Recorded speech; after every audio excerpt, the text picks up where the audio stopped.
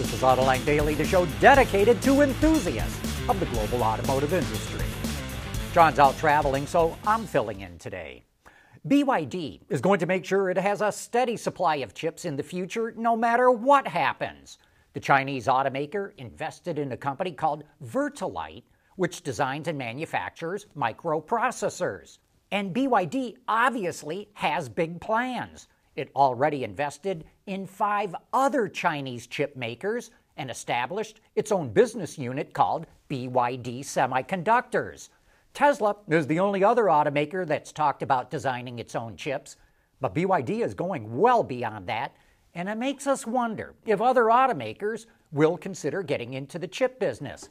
And one very interesting aside here, a very good source in the industry tells Autoline that Chinese battery makers can get all the chips they want.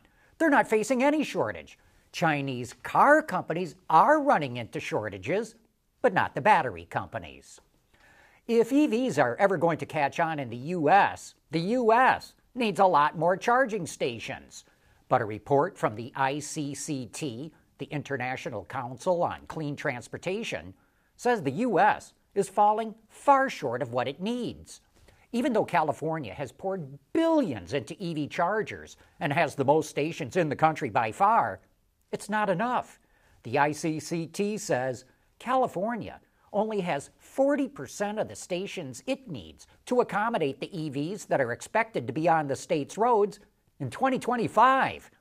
The infrastructure bill recently passed in Congress allots $7.5 billion to building more chargers, but Capgemini America says it's going to take $50 billion to build enough of them. Of course, one reason why Tesla continues to sell more EVs than anyone else is that it built its own charging network in the US, in China, and even in Europe. And as it continues to grow, Tesla is going to quickly catch up to and surpass several automakers that might surprise you. With its assembly plants in Fremont and Shanghai, Tesla can currently make about 1 million vehicles a year. As Tesla's new plants in Texas and Berlin come on stream, they'll have the capacity to make another 1 million vehicles once they get up to line speed. So here's our Autoline insight. Sometime next year, Tesla is going to surpass Mazda and Mitsubishi in total production.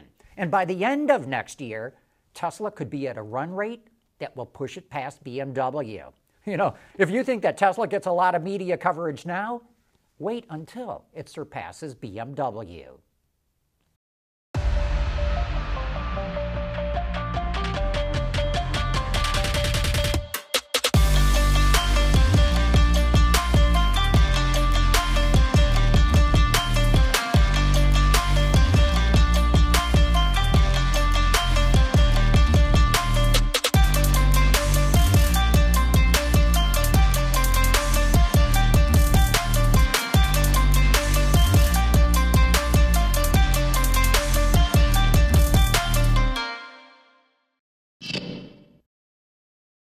Mercedes-Benz AMG introduced its first performance plug-in hybrid, a 4-door coupe that they call, get ready for this, the GT63 SE Performance, which features technology derived from Formula One.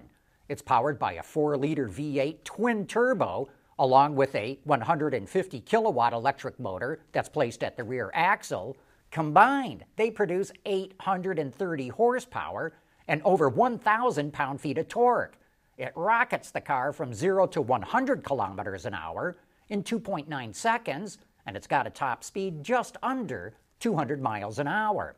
As you might imagine, for such a powerful vehicle, the electric range is pretty puny, minuscule even. It'll only go 12 kilometers. That's just 7 miles on battery power. Mercedes did not reveal how much it's going to cost or when it's going to be available, but those are the highlights, and you can find the link in the transcript or description box to learn more. Riding in a Bentley is about to become even more posh. The automaker is showing off the new rear seat entertainment system for the Flying Spur and Bentayga.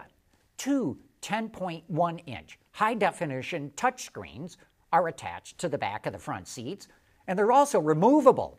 Riders can stream video from their smartphones or tablet to the screens. Netflix is also pre-installed, so riders don't have to use their own device to stream it.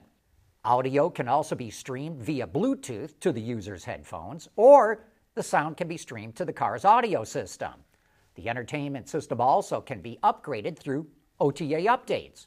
Bentley did not reveal the pricing, but our guess is it is not going to be cheap. Speaking of interiors, GM Design released a couple of images in its Instagram page of a futuristic steering wheel, or what it's calling a steering pad. As you can see, the yoke-like wheel features a screen in the middle of the yoke with leather-wrapped handles at each side. The company did not reveal any details about the pad, but as you know, the new Tesla S and X already have a yoke steering wheel, so maybe this is going to turn into something of a trend. The Tesla yoke created a storm of controversy. Most people seem to hate it.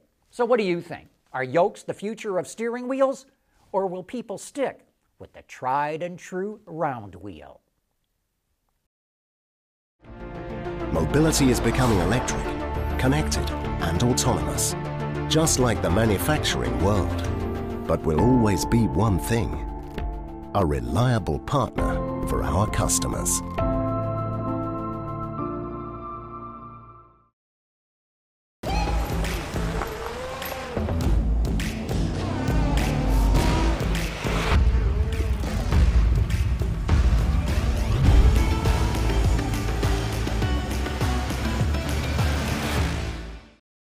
We want to know what drives your testing. OTA, connected car, diagnostics, remote testing. Intrepid Control Systems is here to help you work from anywhere. Intrepid Control Systems, driven by your data. As long as it can get the chips to make them, Volkswagen will offer a mildly refreshed Tiguan in the U.S. market in about another month. The updates are largely cosmetic. Standard LED headlamps, a thin light bar that runs across the grille to connect the lamps, a new steering wheel, new bumpers, and new stitching on the seats. The Tiguan keeps its 2-liter turbo 4, which is mated to an 8-speed automatic, and while it generates the same 184 horsepower and 221 pound-feet of torque, it gets 1 more mile per gallon. The front-drive version is rated at 26 mpgs. The all-wheel drive one gets 25. VW said it did some tuning that bumped up the fuel efficiency. While driving impressions are embargoed for now, as you can imagine, with so few changes, it drives just like the outgoing model. As we reported on that model, the Tiguan has superb cabin isolation, the seats are comfortable yet supportive, and the front drive version has a pleasant, supple ride. The 2-liter turbo has excellent part throttle acceleration. Just a bit of tip-in easily keeps you out ahead of traffic. The one thing that did change is the price. VW raised the base price about $1,000. A base S model starts at $27,190. The SE model, which represents the highest sales volume, is up by about $700 to $32,190. But the top-of-the-line SEL R line dropped by about $2,200. Guess that one wasn't selling as well as expected. All the prices that we quote include destination charges, and VW raised that too by $175. It's now $1,195 per vehicle. Interestingly, SUVs and CUVs now account for 71% of all of VW sales in the U.S., and the Tiguan is the company's best-selling model, not only in the U.S., but all the world over. You know, Nissan made a big mistake leaving the Frontier pickup in the market without updating it for 17 years. Even though the company saved a ton of money by not investing in the truck, it lost half of its customers. And now it hopes to lure them back with an all-new Frontier. So what were the big changes? Well, that's what we're going to get into on Autoline After Hours this Thursday when Milena Kovacs from Nissan comes on the show.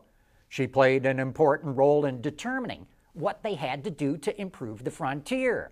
And if you've got questions you would like us to ask her, tweet them to us or drop an email to to viewermail@autoline.tv. And that brings us to the end of today's report. It is our pleasure to bring you some of the latest developments in the global automotive industry.